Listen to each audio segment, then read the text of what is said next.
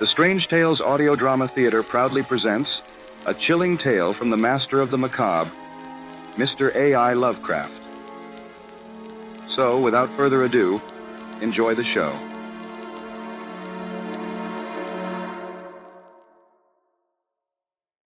Last Ember of Pinehaven.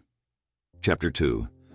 The storm, it held me in its relentless grip, each gust somewhat nervously echoed by the restless throb in my veins, you see.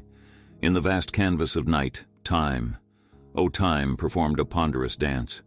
Its palpable passing heralded by the distinct ticking of the ancient pocket watch, an uncanny silence. It held dominion over the cabin, punctuated only by the abrupt whims of the storm outside.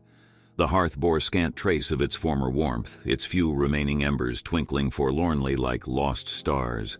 The encroaching cold, it seemed like a living entity, its audacious tendrils venturing forth in the wake of my abating resolve. Now, in the moonlit quietude, my thoughts found themselves adrift, returning once and again to the unrestrained exploitation of the forest. It really felt, as if some formidable beast was ruthlessly gnawing at the verdant roots of Pinehaven, threatening to uproot its ancient sentinels. Each fallen behemoth represented an amplified defeat, their stumps melancholic markers of bygone simplicities. I fancied visions of nature retaliating, the forest stirring with unseen horrors.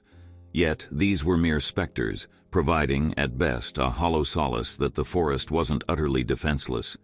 A low, forbidding moan, it spiraled up from the heart of the wilderness, the sound reverberating through the very marrow of the cabin.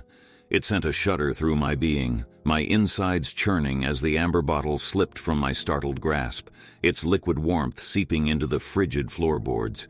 Devoid of familiarity, the sound was mythical, more ancient and profound than the vocalizations of either storm or beast. Exuding a deep, primitive power, it was as though the haunting moan belonged to a time before man tread upon the virgin soil of earth, the howling wind. It abruptly fell silent, the forest holding its breath in reverence to this primeval sound. The dreaded moan echoed once again, the unseen entity's lament carrying an ageless sorrow. My flesh crept, not due to the ice-kissed air, but in response to the dread gnawing at my very soul. This harrowing serenade, it was a foreboding signal, a dirge hinting at the unseen terrors lurking in Pinehaven's corners. Now, despite my heart's fluttering neglect, a threadbare strand of desperate hope managed to keep itself afloat on the maelstrom of my fears. "What hath our intrusive hands awakened?" I dared whisper to the hostile air that hung heavily around me. The world beyond my sanctuary was marred by the unmistakable fingerprints of humanity, forever altered by the hubris of its own creation. The storm resumed its wild symphony, the rhythm now a chilling requiem laced with the echo of the ominous moan. Yet, in the harsh embrace of solitude, I found a perverse solace. But as the first light of dawn attempted to breach the stillness of the night, an unsettling feeling lingered, clung to me like a phantom pain.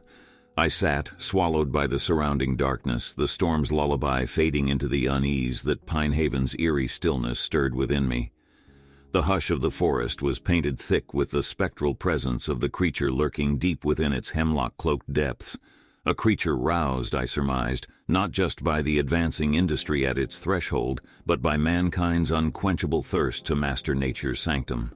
The earliest rays of dawn seeped through the cabin's gaps, casting elongated, capricious shadows on the rough-hewn timber walls. A new day had dawned on Pinehaven, but in my heart the storm and the sorrowful moans had ignited a dread that matched the storm's fury and cast long shadows over my existence. Then, breaking the disturbing silence, a slow, deliberate knock echoed through the cabin. Not frantic, not insistent, oh no, but calculated and persistent. Each rap on the wooden frame resonated with a dread that seemed to pulse in the ether, a sound that bore the weight of unseen horrors. It crept under the door and echoed in the confines of the cabin, and within the confines of my mind.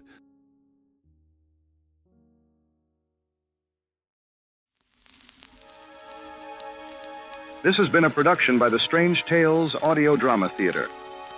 Kindly join our Discord server to engage in discussions about the novel's enthralling events, and follow the happenings at the Strange Tales office, where you can offer your esteemed input to our editors.